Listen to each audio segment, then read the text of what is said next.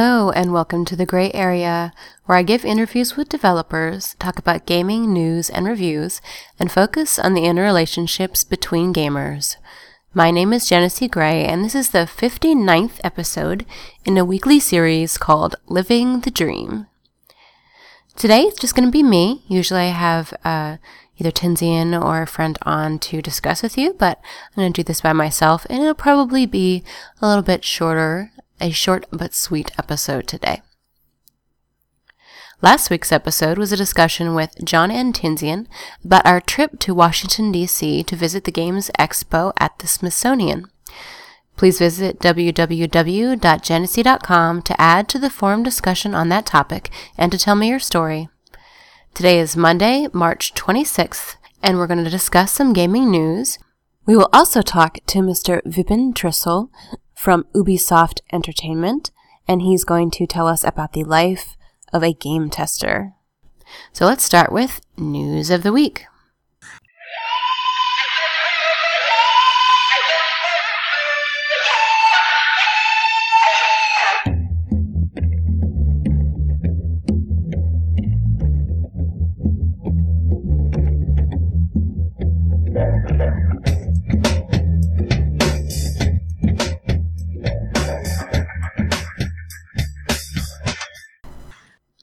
News of the Week. Top Gun: Hardlock is releasing March 30th for the Xbox and the PS3 this week. And along with that, Grand Theft Auto 5 is coming out for the Xbox 360. And speaking of the Xbox 360, it looks as if Comcast is preparing to move from their limited beta test to a wide release of their long-promised Xbox Live streaming video app. And the most exciting part of this is that the streaming of on-demand videos through the Xbox 360 will not count toward a customer's 250 gig monthly data limit. So that's pretty nice. You can stream on-demand videos all you like, and no dings for you on that. However, you should be aware that cable subscribers who use a different internet connection provider, obviously, won't be able to stream content through their Xbox 360. And the service actually does require an Xbox Live Gold subscription, as well as one cable box elsewhere in the home. So you do have to be a Comcast subscriber anyway, and this just allows you to basically have an extra box to be able to stream your on-demand videos through. They have no plans to offer live TV content through the Xbox 360 at this time. Listeners are asking, should you invest in the Wii U that comes out this year? And the answer to that is, well, it kind of depends. It looks as though the processing power and the hardware might have been over-pimped at E3 this year, if you watched that. It's pretty much on par with the Xbox 360 and the PS3. They were promising 50% more processing power than the current Xbox 360 or PS3, and that is obviously not going to come about. It is basically just on a par with what's already out there. It's not giving you any more processing power, but the Wii has always been unique in the sense that it has different controllers and creative controllers that are definitely selling points to buyers. So Nintendo's original Wii was an underpowered system, and it rode its low price and unique motion sensing controller to years of sales dominance, and it looks like Nintendo is planning on pursuing a similar strategy this year with the Wii U. They're basically counting on the appeal of their touchscreen-equipped Mega Controller to sell the system rather than fancy graphical upgrades or power upgrades. And despite rumors of the fabled Xbox 720, it looks as though Sony and Microsoft have no plans to release any new upgrade systems to their consoles. Basically, no new consoles from them this year. So if you just want to buy something and you're really looking for a new console, it looks like the Wii U may be for you, because there won't be another choice. Some news that I'd like to share from Ars Technica. They had a wrap-up of the week in gaming, which I thought would be good to discuss as well. Last week, and for several weeks, we've been discussing the BioWare Facebook ending complaints and the Facebook page, which is currently over 40,000 likes, and the Facebook page title is Retake Mass Effect. People are complaining about the fact that despite BioWare's vaunted choice options in their games, at the very end of Mass Effect 3, you have 3 choices that don't really reflect any of your other choices throughout the game, that it's not a chain that makes any sense. And people complain about this, and they would like to see a difference in the ending. Some people would also like to see a little bit more information about your companions, because the endings are very general and only involve one or two people that you get to see.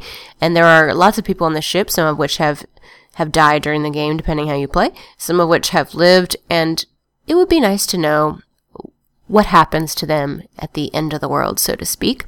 So executive producer for BioWare, Casey Hudson, has responded sympathetically to fan complaints. And other things I've been reading from BioWare are sort of general, but they are aware and are constantly getting emails and feedback from users, and this is beginning to affect them. And they are saying that there may be some changes in the DLCs coming up where you might get to find out a little bit more about your companions. They may end up changing the end. We don't know what they're going to do right now, but we do know that they are listening to feedback and have been pretty much overwhelmed by the demand on this one. We talked last week about how EA had shut down servers for 14 of their games, and we did name those. However, I haven't really noticed if this has affected any of the capacity for their existing servers.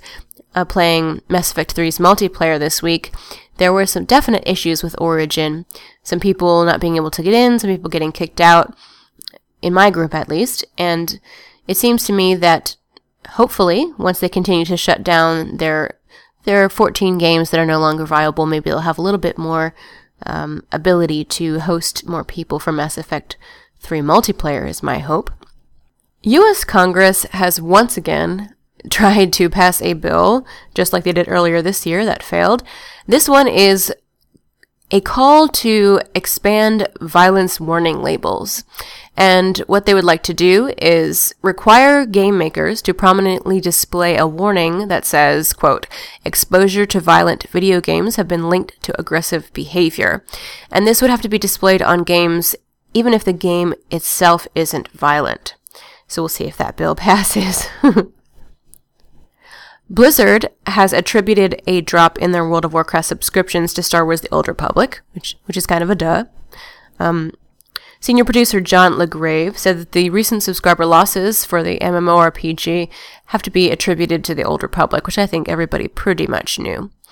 Despite the fact that, as last week we talked about, the fact that they have reinvited people to come back to World of Warcraft by leveling your character automatically to 80 or an alt automatically to 80 so you can come back and replay. Obviously not being so successful.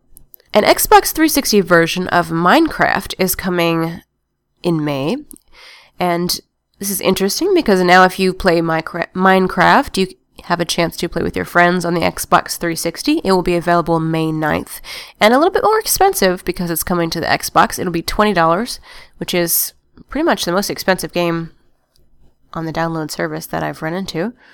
But if you love Minecraft, you can now play it while sitting on your couch. So that's nice.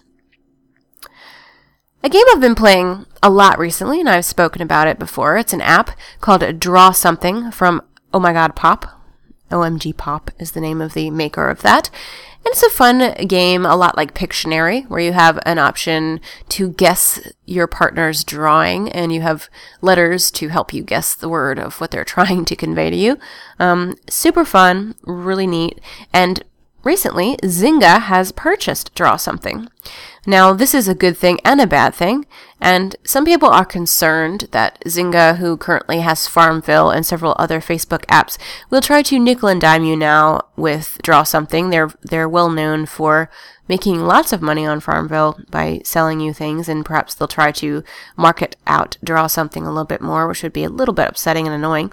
But the good thing is, Draw Something currently has several bugs, one of which is if you happen to tab out of the game and you're tabbed out for too long, it will just skip your turn and you will lose the round and not be able to come back to it when you'd like. Other times people will send you pictures and the letters you have to choose from to make the word that the picture's trying to convey aren't the right letters, so you couldn't possibly guess the word because you don't have the letters to guess with. So hopefully, when Zynga gets the acquisition of this, they'll have a chance to fix some of those bugs, and we know Zynga has a lot of experience with this sort of thing, so hopefully it'll improve the game.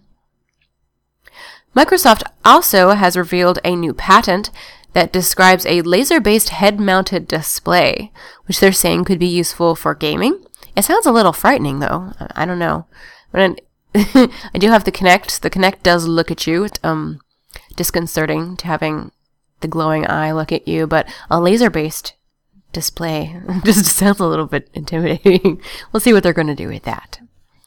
But that is the news of the week from Ars Technica. And my news of the week, I am still playing hard at Draw Something, which I was talking about. Lots of friends, I'm really loving it, and getting some new color packs makes a ton of difference in some of the drawings you're able to do. Having just grayscale and black and white really limits some of your choices, especially when you're doing things like Hulk, and the Hulk's clearly green, stuff like that. Some of the words are pretty creative. I've enjoyed Zelda, Ewok, and Eminem. Those are some of my favorites that I've drawn this week. And I kept my promise and pre-purchased, or in this case just purchased, Fable 2 for my listeners' Xbox gift console. And I've been playing that and having lots of fun. I'm glad to finally get a chance to complete the Fable series. Since I've done 1 and 3, I've never got a chance to do 2. So loving that. So thankful for that. And as usual, the Mass Effect 3 multiplayer is taking up a lot of my time. And actually is available for viewing on Twitch TV. And as I'm speaking, I'm broadcasting this live tonight from Twitch TV for the first time, and it's been a learning experience for sure. You can see videos of the multiplayer for Mass Effect. You can hear Death Before Dishonor on Friday as we record, and on occasion I will have the gray area here recording live as well. So visit my Twitch TV channel, which is twitchtv.com/Genesee, funnily enough. So come check that out. And let's take a little break from our news and hear from our missing friend Skaggy the Poet. It's been a while. Let's see what Skaggy's been up to. He has a very special poem for us today, and this takes me back to when Sir Mix-a-Lot had his short rise to fame. So listen and enjoy Skaggy the Poet.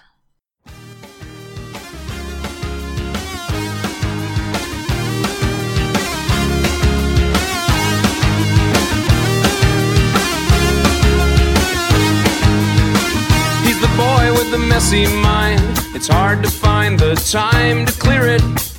He's the boy with the broken brain, not insane but never happy.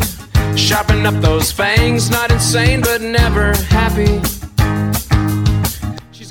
Hello and welcome to Get the Girl, Kill the Baddies and Save the Entire Planet, episode 11. Gaming Poetry, proud to be part of the Grey Area podcast. Well, it's not been part for a bit, because I've been slacking off, but I'm back with some more poetry about gaming. What's the best part of gaming? Well, for young Skaggy Jr., when he was sat with a crumpled pen and paper, with his D20, facing off in Citadel, was it? No, it was Keep on the Borderlands. It was rolling a critical hit. Whoa, you just couldn't get better than a natural 20.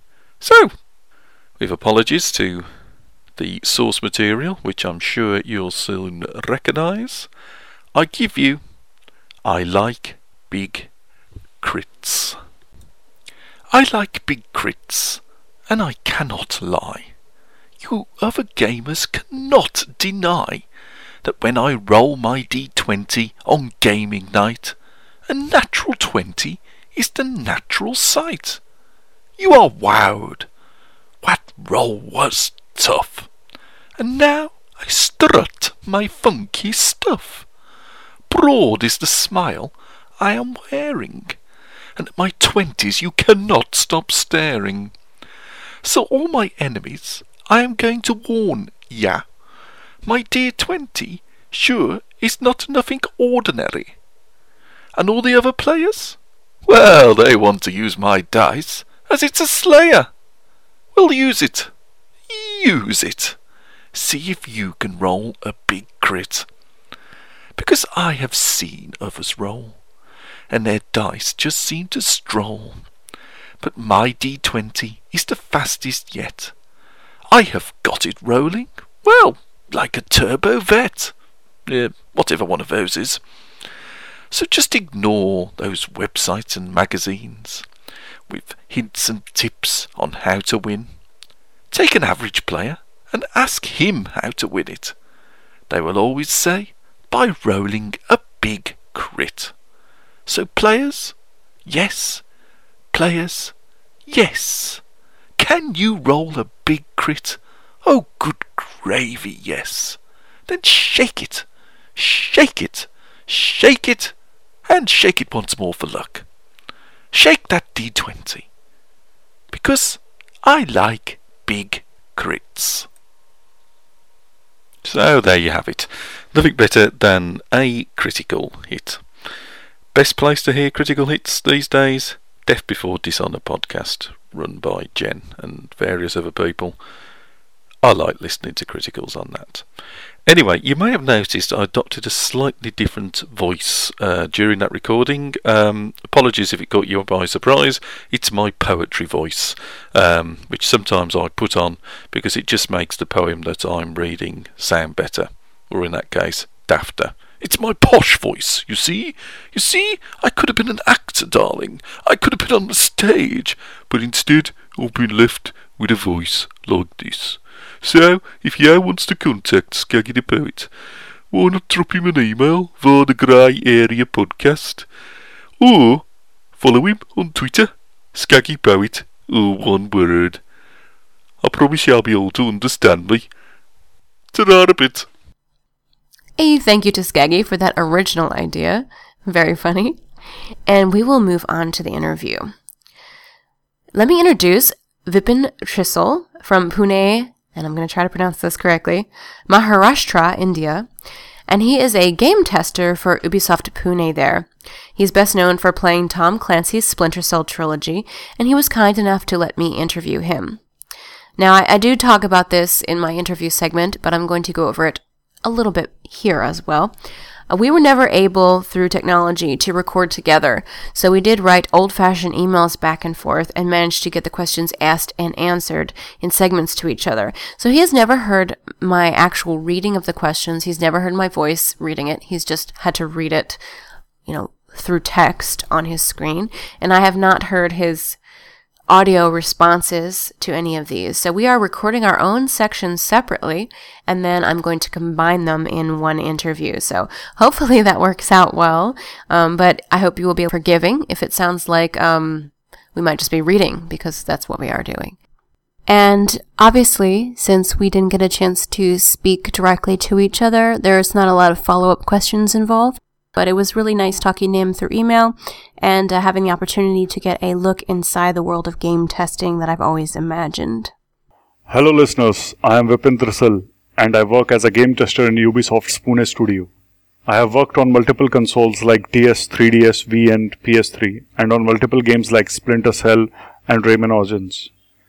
I have been called by Genesee for an interview, so let's not waste any more time and start. So, first question. Vipin, how were you first introduced to video games? Did you play as a child?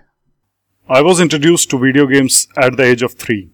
My uncle got me and my elder brother a handheld called Heli Battle from Casio. I still have that console in working condition and I'm proud of it. That being the initiation, I moved on to play video games on arcade machines when I was 5, usually being accompanied by my elder brother Vinay. And eventually I was gifted with an NES by a cousin at the age of 7. We've talked before about some of my favorite games on the show, but how about you? What are some of the things that inspired you and some of your favorites in the gaming world? Prince of Persia Warrior Within still tops my list of favorite games. The list also includes Resident Evil 1, 2 and 3, Tekken series, Splinter Cell series and Assassin's Creed of course. And I forgot to mention NFS Most Wanted and Hot Pursuit. All of my friends and myself love to play, and it's something we do for recreation and competition and a chance to kind of hang out with our friends. But what made you decide to make a living with it? You have an engineering degree, so I'm interested in how you went from an engineer, a licensed engineer, to a gamer. It wasn't a hard decision. Since 2003, I dreamt of working in a gaming company, and I got a chance in 2009, so took it right away. I wasn't working at that point of time after quitting my previous job as sales and service executive. Being an engineer no doubt helps me in my job, so the pieces of my life's jigsaw puzzle fell into right places. What more can a guy ask? I think we all imagine that we know what a game tester does, or that we have read or seen something about game testers. Everyone likes to blame the game testers whenever there's a bug or something that isn't perfect about the game. But let's break it down. What exactly does a game tester do, besides the obvious? And are there any requirements to that? Let's first define the obvious, as sometimes people misunderstand the most obvious part. So the obvious thing to do for a game tester is to find and report bugs in a game. Now that's more easy to say than done. First of all, a game tester isn't necessarily a good gamer, and it is not true that a good gamer can be a good tester, because playing games is one of the many skills required for a tester. The tester has to first understand the game design and mechanics, and then create test cases accordingly. Then work according to them to ensure a good quality product. The tester has to think of multiple scenarios, as when the product is out, it is being played by millions, and every feasible scenario is to be tested and checked, so as to make sure that the end user doesn't experience any issues.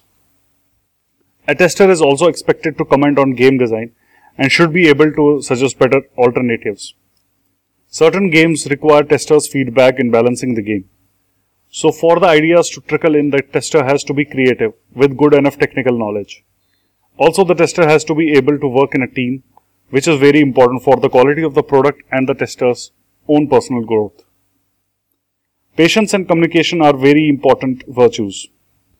If you have an idea, then proper communication ensures that the idea is passed on well, and besides, while reporting issues, we have to make sure that the developer understands the bug very clearly.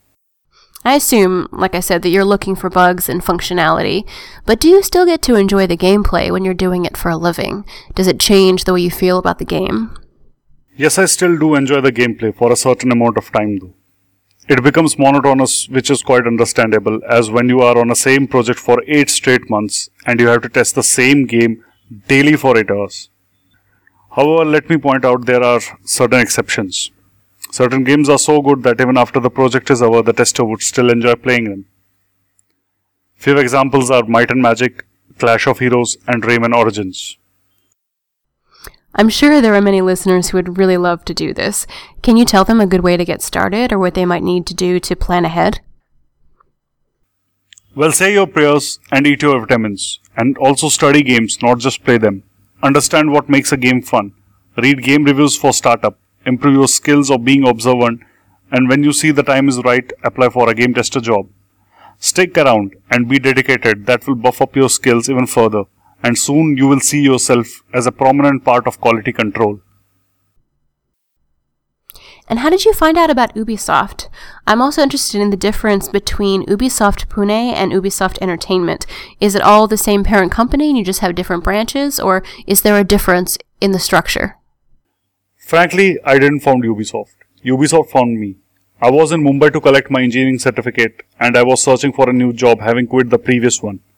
I wasn't looking for Ubisoft. Seriously, I couldn't have dreamt that Ubisoft will open a studio in India, so I never searched for it. And one fine night, while I was in Mumbai, my friend called me, and he asked me that I always wanted to work with Ubisoft, and told me that our common friend is already working over there, and I should talk to him. I called him and sent in my resume. After about 20 days, I was working with Ubisoft. As far as the difference between Ubisoft Pune and Ubisoft Entertainment is, there is no difference. The Pune studio is a part of Ubisoft Entertainment, though it is a young studio, but we are learning and growing along. We are looking towards working on bigger titles through our hard work and dedication. Tell me more about the process of applying to Ubisoft and what it was like to get such a coveted position. Were you very excited? The process is simple enough. Send your resume to HR department, and when shortlisted, you will go through certain tests and interviews, and if you pass them, then you are in. As far as I am concerned, when I got in, it was like a dream come true. It felt like a fairy tale, a Cinderella story where the midnight was never to come. What are your feelings about Tom Clancy's Splinter Cell trilogy? I'm sure you've played it seems like years, looking at your resume. So what are your feelings about that? That's the same question I got when I was interviewed for the job, and the answer is simple. It is an amazing game. It is a game which shows the innovation horizons, and a game which I used to play a lot before joining Ubisoft. It makes you feel like a spy. Anyways, the HD and 3D versions of the game were developed in Pune studio only. At that time, I was on Might and Magic Clash of Heroes, but I was pretty much excited to later work on it. When I got the chance to work on it, the first thing I understood was the kind of pressure a tester is in while working on such a big project. I mean, the seniors here don't push you, as the kind of work is only the motivation we need. But still, the title was big, being the first PS3 game developed here, and above all, we had to deliver a quality product to millions of Splinter Cell fans, so the pressure was natural and on everyone. Overall, it was fun, learning and strenuous one long year. Is it still fun to be a player when you do this for a living? Does it change the experience about being required versus something that you do by choice or for fun? Does it take the excitement out when you're on the clock, so to speak? As I said before, it becomes quite monotonous if you are working on the same game for a good length of time. So patience is definitely a virtue. However, the project eventually ends and we are on some other platform testing some other fun game, and hence compared with any other jobs, I guess it is less monotonous. We also have the zeal to provide a better product to the end user, which delays the work being monotonous. And yes, both the experiences are different. While working, we find bugs, follow the test cases, which is not the case while we are playing for fun. While playing for fun, we ignore the bugs that come right at the screens because it is our playtime and we tend to stay away from the bugs. When you get a group of gamers together in one room, inevitably there seems to be a competitive streak that arises. Is there competition there for you at work and a need to prove who is the best? Yes, a lot. But it is a very healthy competition and we are all ready to help each other. Team's performance rises if every individual is competing and still working for the interest of the team. Besides this, we also have certain quarterly tournaments among ourselves and at times among different studios. During my research about you, I've noticed that there's a poet with your name online, and maybe a small amount of poems, but seem to be very popular, are coming up a lot on the search engines. So is this you, and can you tell me more about that? I see that you have researched well before compiling this interview. Yes, that Vipin Trisal is me, and I just used to write my thoughts. I had a small diary which I sadly lost before the poems on it were copied anywhere else. Haven't written anything from quite a while, so those 9 little poems are all I currently have. Ah, so you are the poet. So what are your inspirations for these poems, and what is the reaction of the people that read them? Inspirations. Yes, I had a few. My first crush, my cousin's wedding, and many more. Overall, the reaction of the readers was good. They wanted more, but I guess they will have to wait more. Now, most of us, if you would ask what we do in our downtime or what we do to relax, we would say we play games. However, if you're doing that all day long, 24/7, I'm wondering what you do for fun. How do you enjoy yourself? For fun, I play more games. That also adds to the research and study. We also go for movies, trips, and occasional parties. Is there anything else you'd like to share with us as we're getting ready to close? One thing I would like to share that I have seen dreams come true. Believe me, hard work and dedication is the key, and the rest you will learn along the way. And if games are that what you want, then it is quite possible. And yeah, one more thing. I won't be a game tester from Monday onwards. I have been promoted as a compliance specialist for PS3. And Jen, it has to be PS3 for me. Thanks for having me here and share my thoughts. Play hard, work harder, and die happy. Bye-bye. Well, congratulations to Vipin on his new and exciting news of his promotion. So hopefully he'll go on to play some fun and exciting PS3 games and tell us more about that. But thank you to him for giving us that glimpse inside the world of game testers and a little bit of culture from around the world. If you would like to leave some feedback or keep up with the news, you can find me on Twitter at Gray Area Podcast, at Facebook/Gray Area Podcast, on iTunes, and now on twitchtv.com/Genesee. If you have any gray areas in your relationships or just need a new perspective, email your questions, advice, or suggestions to geneseegray@yahoo.com. Thanks for listening, and I'll see you next week with a new episode.